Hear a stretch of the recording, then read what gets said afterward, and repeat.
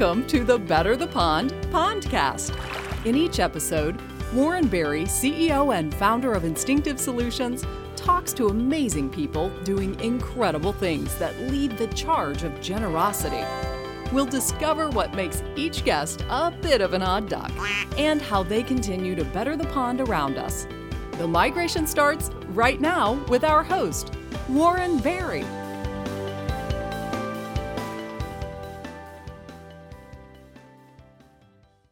Hello, everyone, and I want to welcome you to another episode of the Better the Pond Pondcast, the Flying V edition, where we talk to incredible people who are creating impact and ripples on the pond. My name is Warren Berry, and I'm your host and the founder of Instinctive Solutions, where we believe that everyone is an odd duck, but that is what makes them awesome. Today, my guest is Shannon Waller, author, coach, speaker, program designer, fellow podcaster, an all-around great human being. Shannon is the director and teamwork coach at Strategic Coach, a coaching program specifically designed for highly successful entrepreneurs. In the program, you discover your unique ability. Here's Shannon's. Intuitively perceiving the essence of a situation, then innovating and compassionately communicating practical strategies to align people's thinking to what's real so they're happy with themselves. Maximizing their growth, working as a team, and fulfilling their purpose. Yep, that's Shannon, all right. Shannon is lighthearted and serious-minded. Shannon helps entrepreneurs expand, grow, and become an author of their own domain. This is how Shannon gets to better the pond on a daily basis. Listen to the episode and you'll get to know her, and you'll want to create some ripples on your own pond. Ladies and gentlemen, Shannon Waller. All right.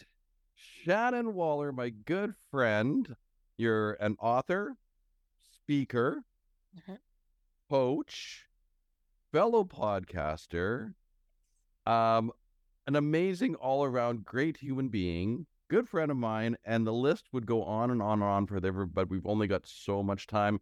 Shannon Waller, from Strategic Coach, I'm so happy to have you on the podcast. This has been a long time coming. Warren, I am so excited. First of all, I'm excited to see you because it's been way too long. And I'm delighted to be in your podcast. You're one of my fellow Colby buddies who's done amazing work and amazing research. And I've always appreciated our like-mindedness. So I can't wait to have a conversation. Yes, this is going to be absolutely fantastic. And I was going to give a little bit of a shout out because you heard you on Andre Brisson and his Impulsive Thinker podcast, which is fantastic. So we're going to put that out there for people to listen to as well. And of course, your Team Success podcast, we want to put that out there as well for people to do because you're just, again, an all-around amazing human being. So we met originally we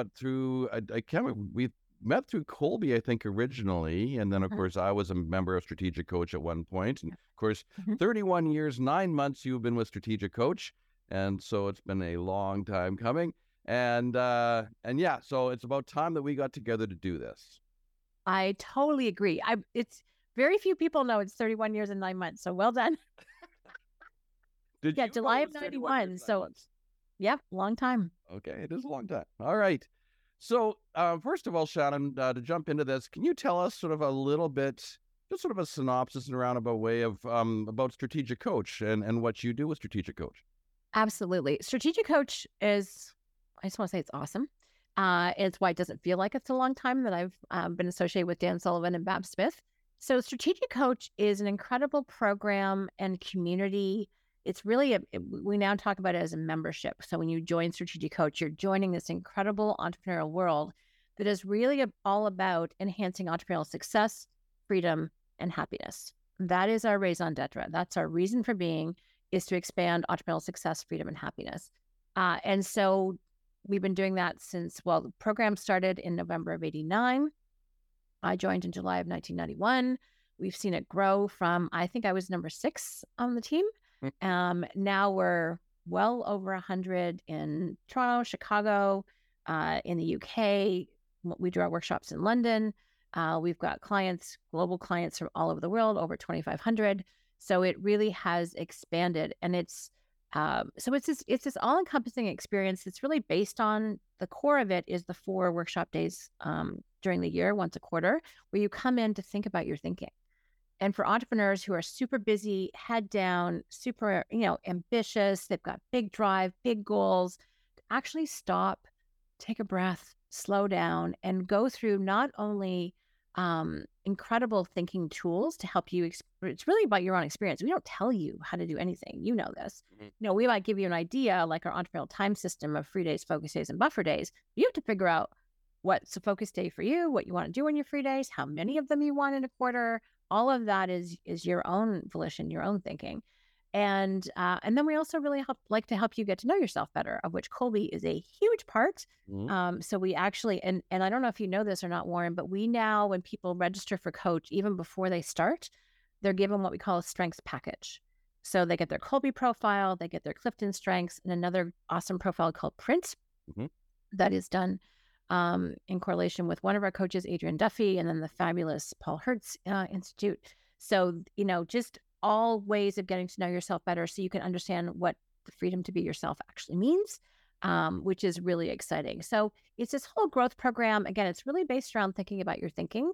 And we get to see people shed the stuff they don't like doing, lean hard into things they love doing, their unique ability, having a bigger impact, growing 10 times. And then the ultimate level in Coach is what we now call free zone.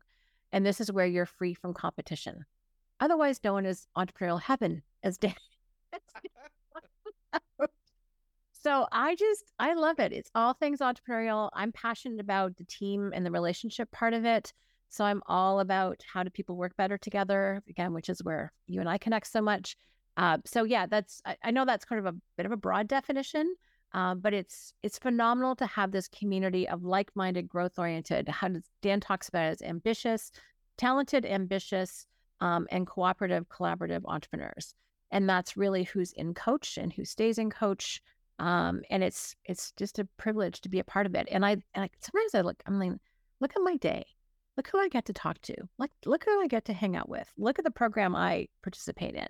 And it's such a joy. So that's a little bit of a taste of Strategic Coach. That's what we're about. Love it. And I will say that in my time with Strategic Coach, again, thinking about your thinking, it changed my whole thought process. Understanding my unique ability was an absolute massive game changer in my life to position myself to what I do best. And, one of the things that I loved about Coach was the people I got to hang out with. And I between quarters, like you'd miss them. And, and there's still some relationships, it's been years now, but there's still some relationships that I still have maintained from back then, because there's such amazing like-minded people that, it was just, it was a vacuum of just great people. And that's the one thing I really absolutely loved about it. And I will say, just over here, you can't see it obviously, but I still have all my Strategic Coach binders all lined up. And in fact, I have a binder here from the Goal Cultivator, if you want to go back, way back. That's interesting. That's a scarce resource right now, because we discontinued it on purpose. So hang on to that. That's worth something. All right, we'll gotta go to the museum one day, the Strategic Coach Museum. All right. So Shannon, what got you from being a gosling, and I'm talking like where were you hatched? What was your humble beginnings to leaving the nest when you actually had to go out on your own? Either you left the nest or your parents give you a gentle nudge in order for you to fly, to where you are today. Shannon Waller, what is your backstory? Oh my goodness. I'll try and make it short. So my backstory is, two fabulous parents, Marilyn and Bob, and Mary's still around. My dad passed away a few years ago. And so I was raised, I call them hippie parents. Funny. Although my dad was a lawyer in small town Hanover, Ontario. So small town. I think when I was there, it was probably 2,500, 3,500 people, maybe up to 5,000 or 6,000 now. We're not sure. Anyway, great. Hanover, Ontario. Hanover, Ontario. That's where you began your life. Yeah. Okay. Technically, I was born in Burlington, but 6 months old, I moved to Hanover. So I actually was a small town kid. And then my mom got restless. My dad was, I guess, ready for change or wanted to keep our family happy. We moved to Toronto. And that, I have to tell you, this was country mouse moving to the city. It was a very awkward transition. I was very naive when I moved to Toronto. So it took a while. Now I can't imagine anything else. Of course, I love the convenience of the city, but I also do, my family, we have a cottage property, which I love. So I'm a nature child in some ways, and then also just love the city. So that's kind of how I started, and then progressed. When I went to university was really interesting because my family going to university was a thing, but I could not decide for the life of me, Warren, what the heck I wanted to take. So I ended up with philosophy, which is just the most impractical thing of life. I did 1 year at a university, didn't love it. Then came back, worked for a year, went, oh, okay, this is why I want to go to school. Went back to Western, had a great time, knew why I was there. Finished. They only had a 3-year degree in the program that I was in, but it was all about people and their thinking, and people in business, which is still to this day my passion. I'm one of the few people I know who have a degree in what she's doing. So I kind of think of what I do as organization development for entrepreneurial companies. So I have the world's longest degree title for a 3-year degree. It's Bachelor of Arts, Administrative and Commercial Studies, Social Organization, and Human Relations. Yeah, exactly. But that isn't even how I got to coach. So did that, worked for a really interesting company for 3.5 years. But I was on the admin side, which, if you know my Colby, which you do, it's like that's the stupidest idea of life. Not that I have a brain, which I appreciate, but still, I would get all my admin work done against the deadline, late at night, at the highest billable hours, probably because I was not doing work I was supposed to do. Anyway, one of our clients at that location was Strategic Coach. So they would come in and rent our seminar room space. So super quick story. They had approached my friend Ross, with whom I worked. You know Ross really well. Ross Slater. Let's give him a shout out. Hey, Ross. Hey, Ross. Love you. And he and I became very fast friends, and we've been friends ever since. And I think he and I met in 1990. So we're still friends 43 years later, which is kind of cool. And so what happened was he was approached by Strategic Coach to come and do something with them. And because we were friends, he told me, I'm like, ooh, he was going to introductory presentation. I'm like, see if I can come too. So we did. We went to this. This is the day of slides. Okay. So if you could imagine a slide carousel. Yeah. We go into this dark room. My colleague, Susan, my later colleague, Susan. So the salesperson, Susan, was kind of setting up the room. These 6 men at the time in suits came in, and then Dan was there, Dan Sullivan, and he was in the corner, and all the lights went off. And we were sitting in the back. And this disembodied voice from the corner kind of explains how the world was shifting from the industrial into the knowledge economy, and how you need to be successful in this change. And turned out all the people in the room were entrepreneurs. So we left, thanks Susan, went back to the office, and she called 15 minutes later after we got back, and she talked to Ross. She goes, Ross, can I talk to your friend Shannon? He goes, yeah, here she is. I didn't know later that she didn't know that I worked where to find me. And she just asked me 2 really interesting questions. She said, did you enjoy the presentation? I said, I loved it. I knew all of those pieces of information, but I'd never put them together that way. Dan's brilliant at integrating. And then she asked me the second question, which was the critical one, which is, are you happy with what you're doing? And out of my mouth pops, no, I'm bored. 5 weeks later, I was on board with a coach.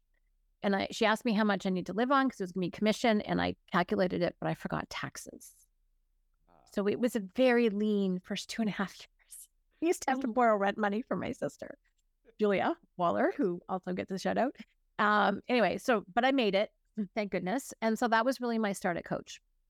And so it was just one of those things where, for me, I wanted a chance to make more of a difference. I wanted to work directly with clients, and that's really what I had a chance to do. So I started off in sales, but then after another 3.5 years, I got bored. I thought my brain was going to rust.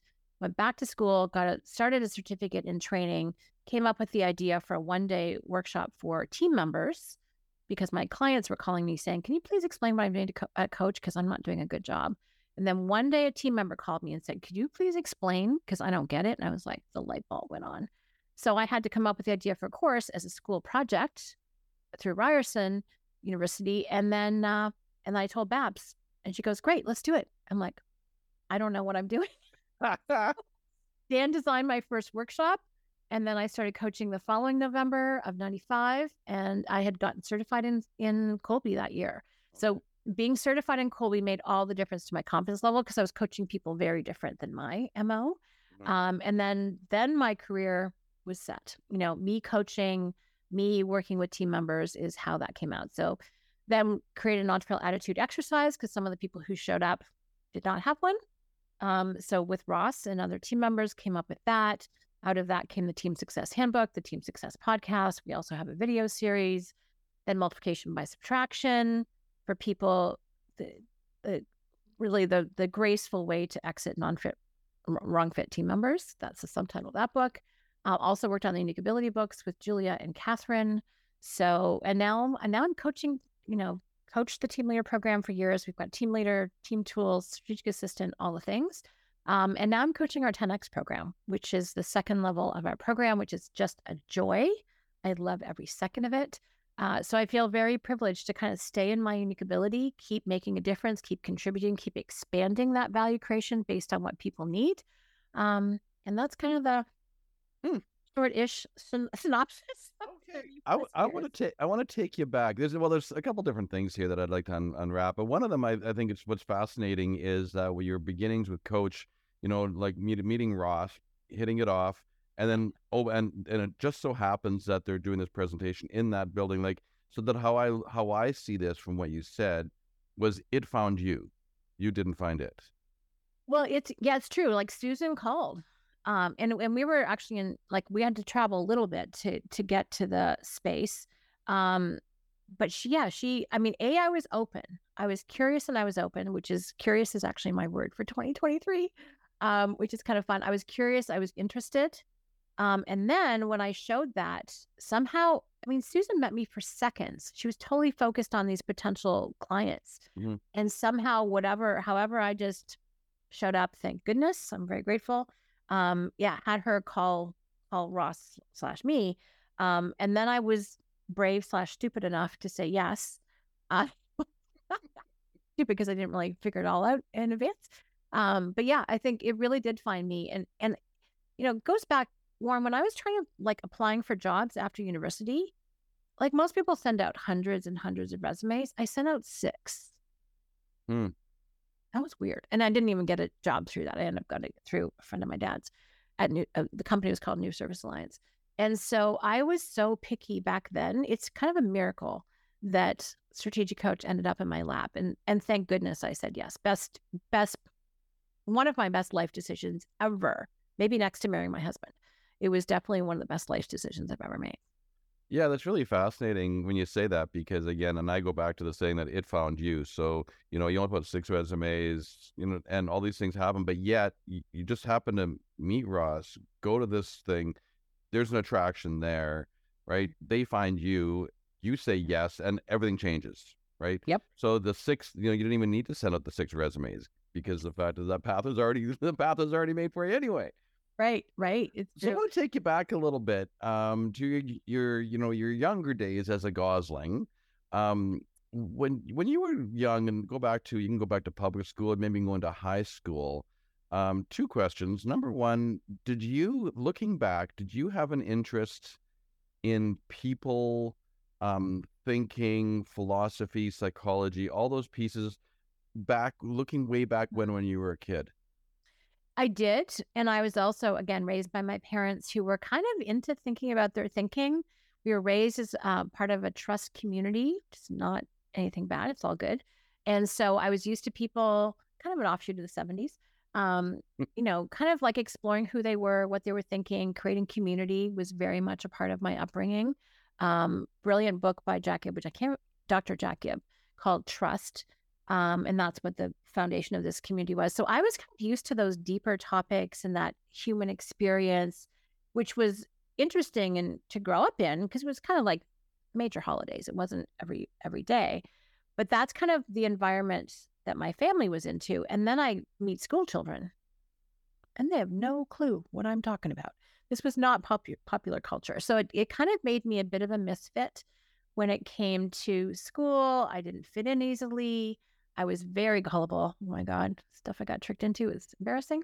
So that kind of made it challenging. Now, it made me so much more astute and aware as an adult. And I have a much, much, much bigger bandwidth than most people. So I'm very grateful for my upbringing, but it made it pretty darn awkward as I was growing up. And then later I was, with my Colby, which is 3295, for most listeners I hope are familiar with Colby MOs. So long, quick start, short fact finder, short follow through. I'm intelligent, thank goodness, but I didn't have a lot of fact finder follow through to bring to school. So I wondered why I was always the one writing the paper at 2 a.m. the deadline. So this was high school, this was in university, just the pattern continued. Right. My 2486, I am with you. I am so with you, Shannon. Right. There was so many things I talk about, even when I speak, some of the things like show your work made no sense to me. And right. And, and there I am at, 2:00 in the morning, finishing the paper up and then changing it first thing before I actually hand it in. Right. And then getting heck because, but you knew it had to be handed in. I'm like, no, you can't. Right. So Colby was like learning my Colby profile was so incredibly validating, explained so much of my experience and justified. Yeah. Because we know our creativity doesn't kick in until the deadline. Right. And there's one situation that was my poor friend. So we had to read this long book. Oh, I think it was Great Expectations, Dickens. Torturous book to get through, just saying. And we had to write a book report. So I read the first 5 pages, the middle 5 pages, and the last 5 pages. And I wrote a book report and I was critical of it. This is a secret to getting a good mark, by the way. And I end up getting, I think I got an A-, and my friend got a B, who'd read the entire book, had all the things. And she was so mad. I don't blame her. And the only criticism was, could have used more examples. I'm like, no, Sherlock, of course it could. But I was just so definitive in my negative opinion because I really did not enjoy the book. Anyway, it was so I could occasionally pull off miracles, but no one could check my work because I never had time. Did they want to read it at 4 a.m.? Probably not. But here's the thing is, and I always tell people, especially with short fact finders, is never underestimate the power of simplification. Brilliant. Yes. Never underestimate the power of simplification. Wasn't it Mark Twain or someone said, I wrote you a long letter because I didn't have the time to make it short? That's correct. I would have made it shorter if I only had the time. There you go. Thank you. Much better. And it's so true. And unfortunately for me, well, maybe other people like you and me, academia wants the long version. I'm kind of like, why? Ross, this is a fun story. Ross had someone come in to do business writing. It was a professor from York University, and he really liked her. And so she had us, submit samples of work. I'm like, I think I don't actually write enough. She goes, that's never the problem. Everyone writes too much and we need to edit. And then I handed her my stuff and she goes, oh, yeah, you're right. It needed more explanation, not less, which apparently is not most people's issue. So I'm going to share this one thing before I move on because I got to be a good steward of time. But I think this is fascinating, Shannon. And I love sharing this because it's a problem I'm trying to solve in business. And so if you look at when I speak for Tech Canada, so I have a lot of Tech Canada members in my database for my Colby. Now this is fascinating. So everyone that's in tech is in a leadership position, every single one. So out of our whole entire database, when I look at we call resistant fact finder, so that's my guess for people who have short fact finder. Do you want to know the percentage of short fact finders in leadership roles that I've got from what I've gathered so far? Give me a percentage. My percentage actually comes from my analysis of our clientele, and it was 40%. You want to know what mine is? No. Yes, I do want to know. What is it? 6%. 6% resistant? 6% resistant fact finders in my whole entire in my database, all of Tech Canada. So that means that now are they? Okay, what are the rest of the percentages? So that, off the top of my head, again in details, there's actually equally distributed between accommodating and initiating. Right. Higher in initiating. Isn't that fascinating? Now, what do you have the numbers for their percentage of the quick start? Not in my head. I'm going on this piece because what I'm coming to sort of terms with is that because we seem to reward the people with, the reports and the data and the research and the analysis and all those things. We reward that, but we don't reward simplification. And I go back to, that's one of the reasons I want to get into education, to say how many kids in school get good marks for simplifying. Right. And I think it's the same in business. I don't think we get rewarded for simplification. Never underestimate the power of simplification.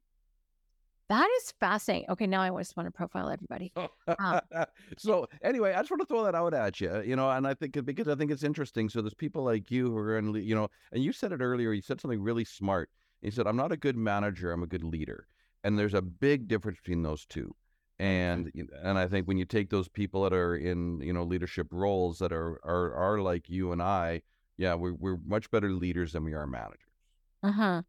It's interesting. My husband worked for Bell Canada for 37 years, and he was at the director level, and he was really clear because he would often have to present. He was in charge of like capital budget of $1.1 billion. It was crazy, and his team, he had the highest employee satisfaction level in the entire company on his team. So I'm super proud of him for that. But he's a 2-2-10-4. So he had PhDs working for him, but he was super clear that when he was going to present to VPs and the executive VPs and the super high level, he said, I have to tell the story. So he was a master at simplification, and they wanted, Bruce Green's his name, they wanted Bruce's take on it. Now, they probably would appreciate a little more follow through too. But they really appreciated him telling the story and boiling it down to the essence and the bottom line, because that's at the super high executive level of a large corporation. How he lasted for that long is a miracle. But it's kind of interesting because that they have to make decisions on the condensed information. So it actually is a really valuable skill or valuable quality to have if you're aware. And so I've always found that kind of interesting. He was totally an anomaly though. Like he'd be using your 6%. There it is. Because most people didn't do it that way. But he had, again, and I worked with his team. I would go and give free Colby presentations to his team. And it's like, yeah, have you ever noticed that you're at his office door and his eyes glaze over and they all broke out laughing? Because they're 8 and 9 fact finders. Right. That's who was on his team. But he had them doing the deep data dive so that he could tell the story to the higher ups, which I always found was an interesting dynamic that fits into your model. Yeah. And I find what's interesting about that, what I love about it is that with his MO, he'd be such a great storyteller, right? He's a brilliant storyteller. Brilliant storyteller, right? So just one last thing, and I'm just going to find, because I want to bookend this because you understand this, and I hope our listeners will understand this as well. But at the other end, with the initiating implementers, do you want to know how many initiating implementers I've found within that database with tech? I don't even want to guess. I'm going to guess it's really small. 4%. 4%. Yeah, that doesn't surprise me. That doesn't surprise me either. That makes a little more sense. But and usually those ones that are there are, never want to be behind their desk anyway, so they're just trying to find a way out into the shop. Well, and often they're more in real estate, land, equipment, that kind of thing. They're often out. They're really often really great problem solvers, and usually they're not ahead of a big company. They might be ahead of their own, right?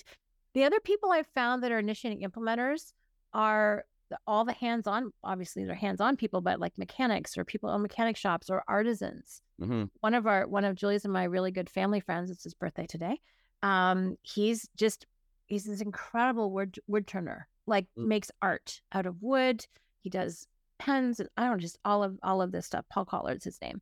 And just watching him craft what he can do. His wife's a jewelry designer, also another initiating implementer. So that's where they tend to be more like sole proprietors rather than managing, if I'm going to completely generalize. That's what I see. But what I found is, which is really interesting on this, is that the ones that are in bigger business don't enjoy it. No. That's what I found out. So well, they can't strive in that area. Yeah. Like it's frustrating. Architects maybe when they're building their 3D models, but that's kind of it. Yeah. So it's interesting. So anyway, okay, we're going to be a good steward of time. That was fun. All right. So So Shannon, what has been the greatest thing, positive or negative, the biggest or greatest thing that's happened to you that's ruffled your feathers? And how did you respond to it? Personally or professionally? Pick one.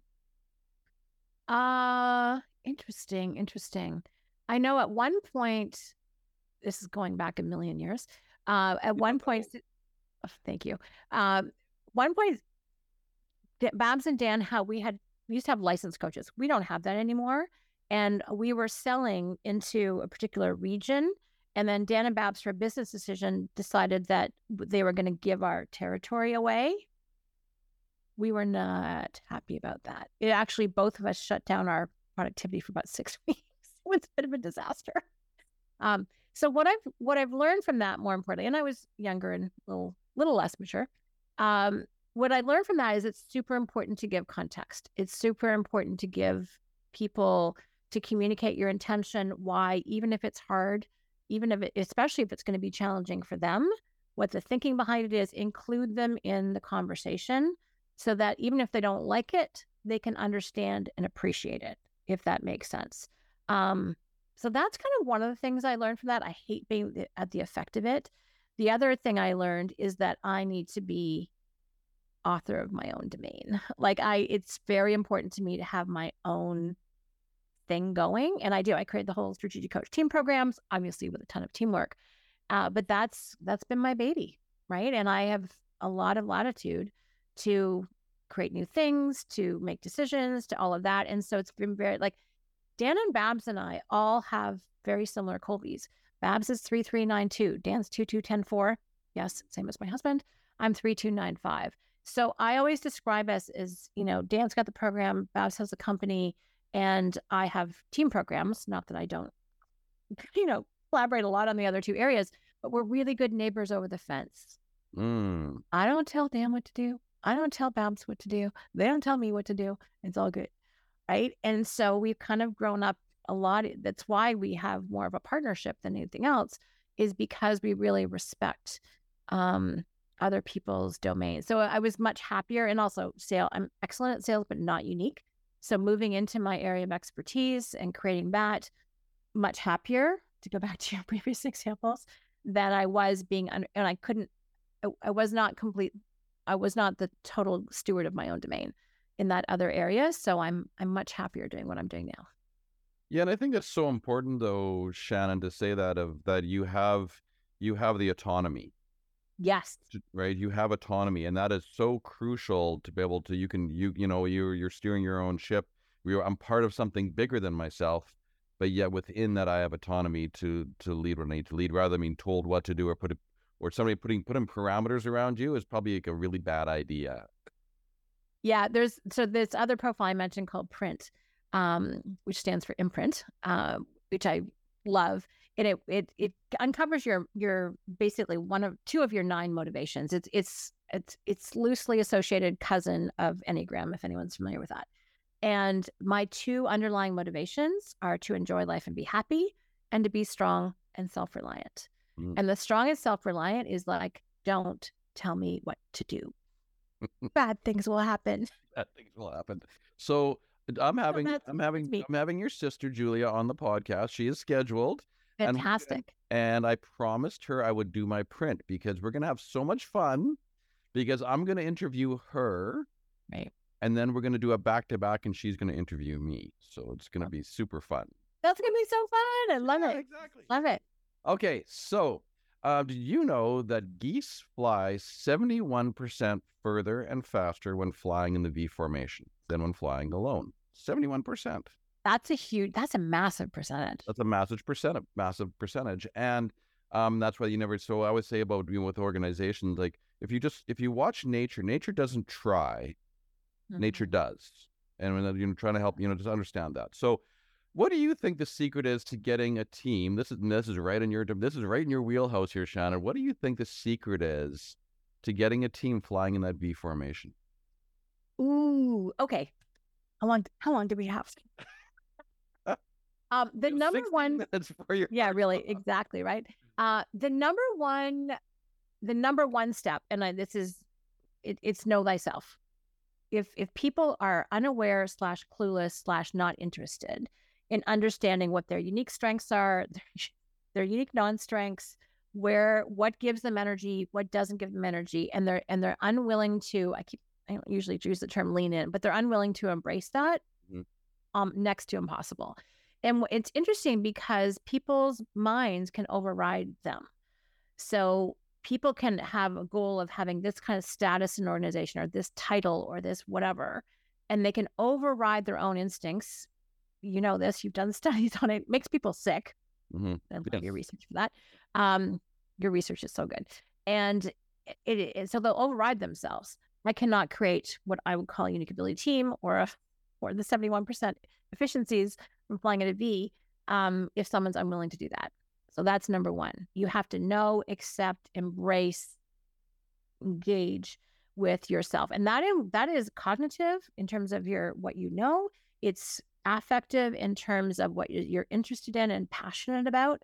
That makes a massive, the whole creative process kicks off with what you care about, with motivation. If you're not motivated, nothing else matters. You're not going to employ your brain or your starving instincts to get anything done. And then how do you strive? How do you problem solve? And really, once you appreciate, what I find really interesting is once you appreciate your own strengths, unique ability, to use that term, it makes it very easy to appreciate other people's. If you think everyone's the same, then you're just going to be mad at them for not being like you. My favorite quote comes from an old client, Peter. He goes, "Before I knew about Colby, I thought everyone was just like me, only not as good."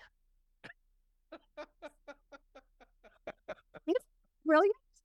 And it's so true. We all think that people should be like us. They're just screwed up on purpose. Yeah. And so when you have an appreciation with Colby and Print and Clifton Strengths and all the other things, it just means you actually can appreciate how people are unique and different and how they can contribute to you and to the project, more importantly. That's number one. I'll cut you off for a second there, because one of my favorite lines that I created and I use in my speaking is, no one ever gets up in the morning and says, "Gee, I sure hope I do a crappy job today." Right? No one ever sets out to do that.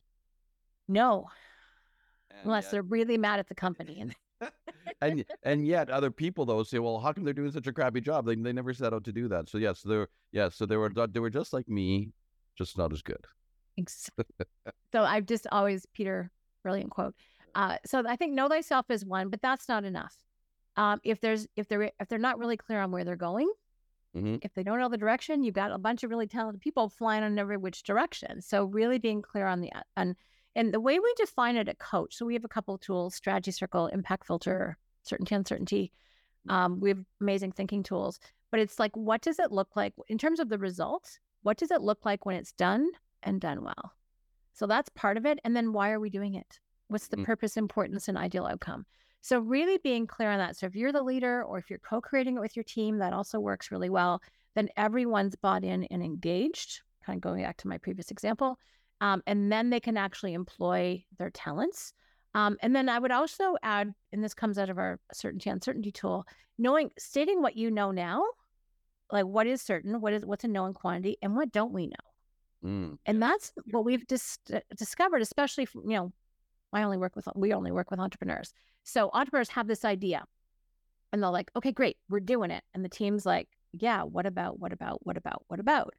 And if you actually lay out, if the entrepreneur, the leader lays out the uncertainty, it's this actual massive invitation to teamwork. Someone's like, well, you don't know that, but I know where we can go find out, or I have some knowledge from a previous experience that I had, or hey, so-and-so is an expert in this, I'm sure they would know. And so when the leader, who looks like they've got their act together and knows everything, or at least people presume you do, which we never do, when you say what do we know and what don't, what's unknown, what I'm uncertain about, that is an invitation for people to contribute their best talents and knowledge. So it's, again, going back, it's people knowing, accepting, and embracing and leaning into their own strengths and capabilities, their unique ability. It's being super clear on the direction. And then in terms of the getting there, it's really working like, what do we know now that we didn't know yesterday? And working those uncertainties out. And then I find that people achieve the result. So those are like simplified 3 steps in terms of doing it. The other thing, though, there has to be a mindset. They have to have what I would call an entrepreneurial mindset, which means you have to be willing to work for something bigger than you. If you're just in it for your own status, if it's you, Inc., and I don't mean that in the good way, I mean that in the, you're just looking to kind of like climb up the ladder so that you get what you want and the rest of stuff isn't as important, that's never going to work. You have to be willing to include yourself and be included as part of something bigger that's meaningful. Like you could have the goose flying by itself. It might get there, exhausted, sick and hungry, right? But flying together, it's like, no, you're actually working to help everyone get there. And that has to be a value. That's also a value, if that makes sense. Yep. So it kind of, that might even precede everything else. You have to be willing to see that the whole is greater than any one individual, as long as you're aligned on those values. Those are some of the things that come to mind as you ask that question, Warren. I'm sure we could spend hours talking about this, and it's a passion for both of us. Yep. But those are some of the key elements that I've found, because if those are not true, it can't happen, which is kind of how I figure things out. It's like, oh, what if it's not true would prevent this from working? And those are some of the things. I have a sneaking suspicion there's going to be a part 2 to this podcast. Yay. A part 2. We might just dive deep right into that piece. That'll be super fun. All right. So Shannon Waller, what are you doing right now to better the pond? What ripples are you creating? Oh my goodness. Such a big question. I think it actually comes back to my unique ability statement, which I did with the wonderful Julia Waller. I'm just going to pull it off the wall as we speak. So the more I can do this, I'm just going to read you my statement, if I may, because it feels like it's relevant. So my unique ability is intuitively perceiving the essence of a situation, then innovating and compassionately communicating practical strategies to align people's thinking with what's real, so they're happy with themselves, maximizing their growth, working as a team, and fulfilling their purpose. So when I am coaching, do you like that? I do. I love it. That is so you. I know, right? That's what unique ability is. So there's like 10 my best unique ability habits, but it distills down to this sentence. So that's who I am. That's kind of my raison d'etre, right? That's when I am freed up to do this, I am making the biggest difference that I know how to make with my gifts, with my talents. And when I'm not doing it, not so much. So that shows up in terms of how, like, activities I'm doing, coaching.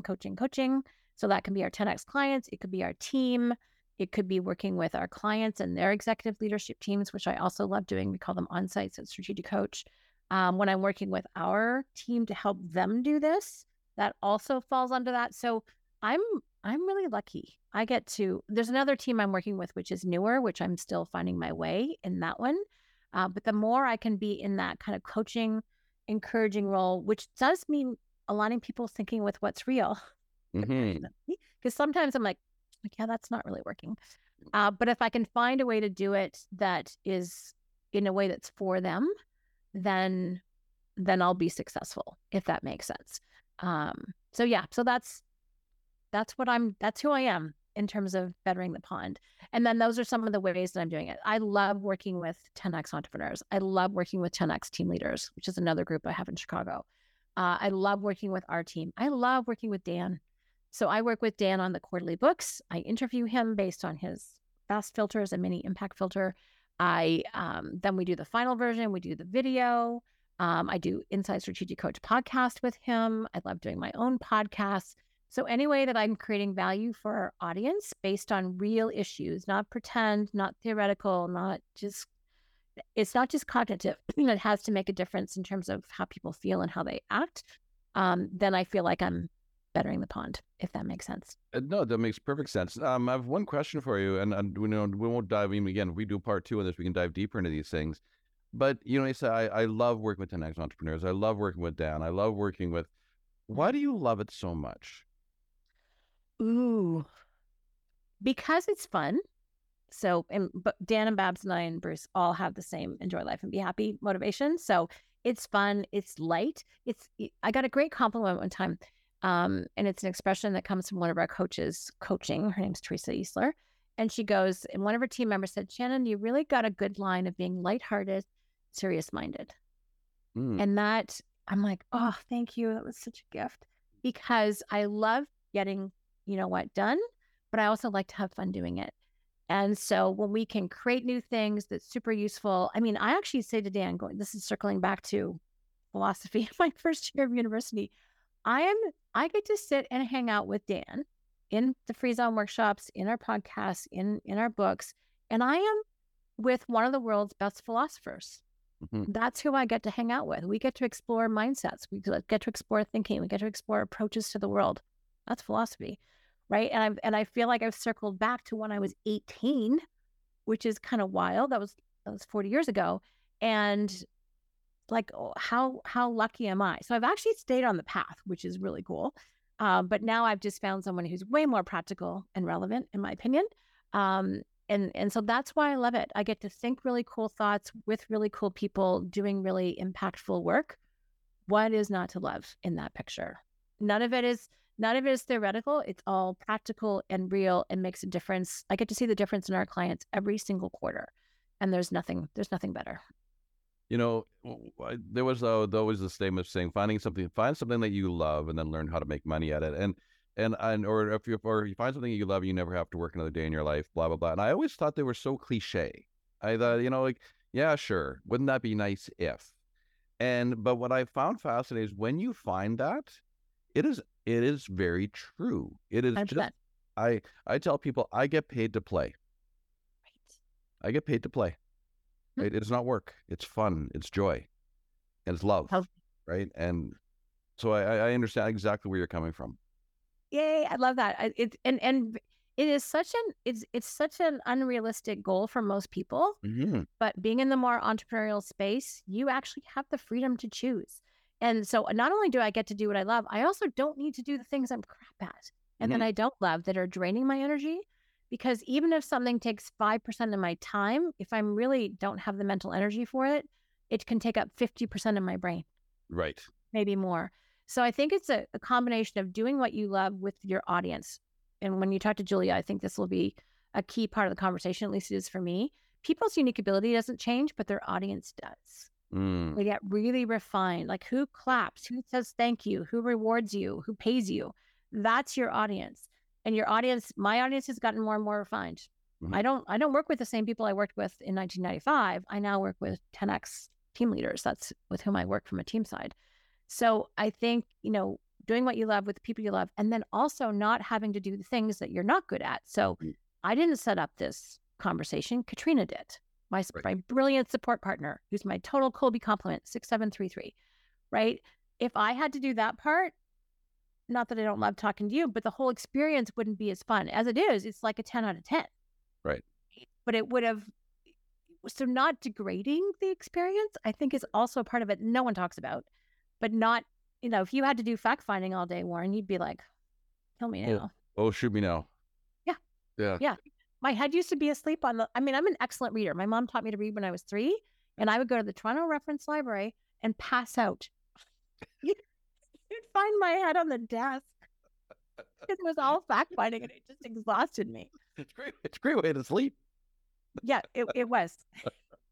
That's funny. All right, so I have 2 more questions already, and we're going to get you out of here.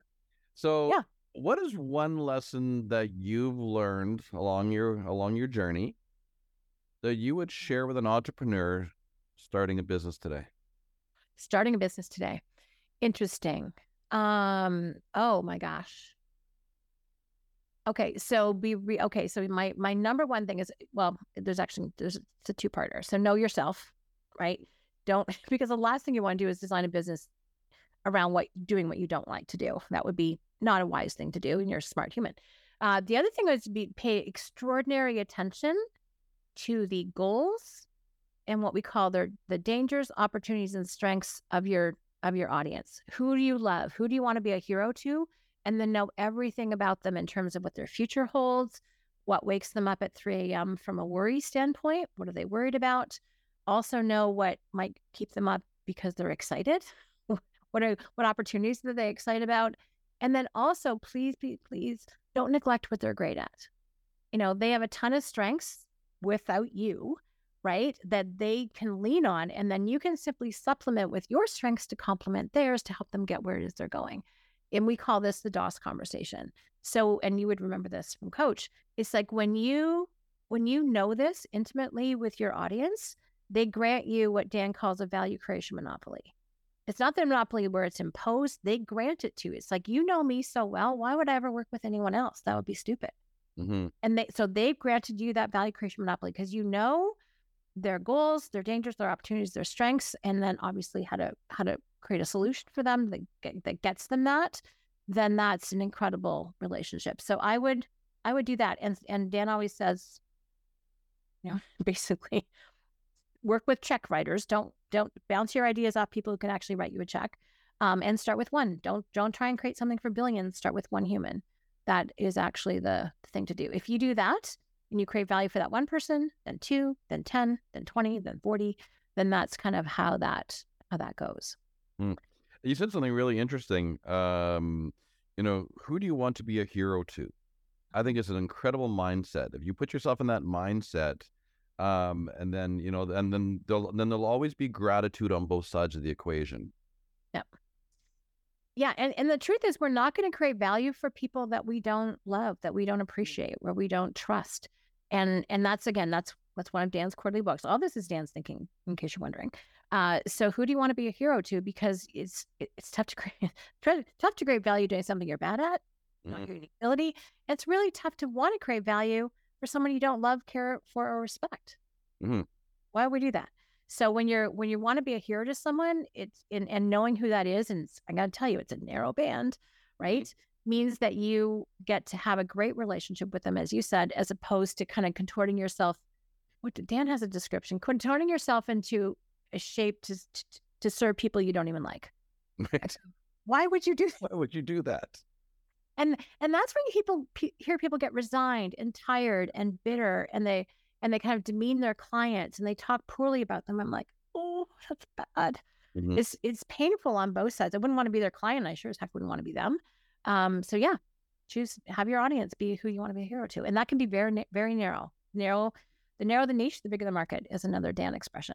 Yep. No, I agree with that. All right. So one last question. Shannon Waller, if you were standing on the top of a mountain and the whole world was intently listening to you, what would you say? I will say my latest lesson that I've been learning from Dan, which keeps showing up in different ways, and it would be to take yourself seriously. Take your dreams seriously, take your strengths seriously, take your non-strengths seriously, take your ambitions seriously, take your relationship seriously, take yourself seriously. When what that means is that you're your point of reference, not the world's perspective. And every time I look at where I need to grow more in my life, it's where I wasn't taking myself seriously enough. You can still be in a lighthearted way, but you take yourself bloody seriously. I think all the growth and development you would ever and results that you want from your life actually come out of that. So I'm so glad you asked, because that was almost my answer to the second question or the second last question before you added for people starting a business. But that's been my latest lesson lately, is to take myself even more seriously than I do now. And every time I have, that's when new opportunities have shown up. So be lighthearted, serious-minded. Love it. Yes. All right. So, Shannon, by the way, while I say this, I'll get this on camera, but will you please send me your unique ability statement? I will. I have it right here. I'm probably going to, if I can't find it on my desktop, I'm going to be asking Julia for it, right? Okay. Yeah, but send it to me. I absolutely will. I want it. Okay. All right. So I want to thank you, Shannon Waller, for your time today. I thank you for sharing your stories. Thank you for everything you're doing to better the pond, because you just are an amazing human being. We love you so much. If anybody wants to find you, where do we go? Oh my goodness. A couple places. So LinkedIn is probably the best from a professional standpoint. That's definitely the place to go. And references to all my other goodies are there. If you're interested in all things entrepreneurial team related, check out the Team Success podcast. And then, those are kind of the best places to go. Check me out. Oh, I know. There's some cool downloads at yourteamsuccess.com. And there you can actually get a copy of the entrepreneurial attitude exercise that was the basis of the Team Success Handbook. And that for me is, that's where all my goodies go. My recommended reading list, all the things are on yourteamsuccess.com. Yourteamsuccess.com. We'll get that in the show notes so that people can go there. So, Good. All right, there you have it, folks. We had a wonderful time here with Shannon Waller, and this is Warren Barry, and I'm flocking off to take you beyond the pond to better the pond because we're better together. Thank you so much, Shannon. Was that a kiss? Yes, it was. This was such a delight. I'm like, you just made my day. So thank you. Oh, good. And shall we do a part 2? I would love to do a part 2. Okay, we're going to set that up because I want to dive deep into some things together. Well, I love your perspective. You're so smart, and your passion for people and teams, it just pours out of you. It's just who you are. And if we can harness some of that and share with others to learn, then I think that, we've kind of done our part. Yeah. And if people can be happy with themselves and what they're doing, that fulfills my mission and contributes to other people. So yes, I will talk about that all day, every day. Awesome. Thank you. Thank you again so much. My pleasure. Thank you. Okay.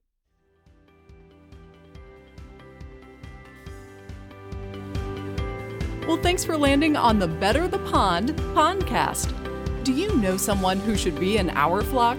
Contact Warren at warren@instinctivesolutions.ca to tell us their story. Until next time, what ripples will you create? Cheers!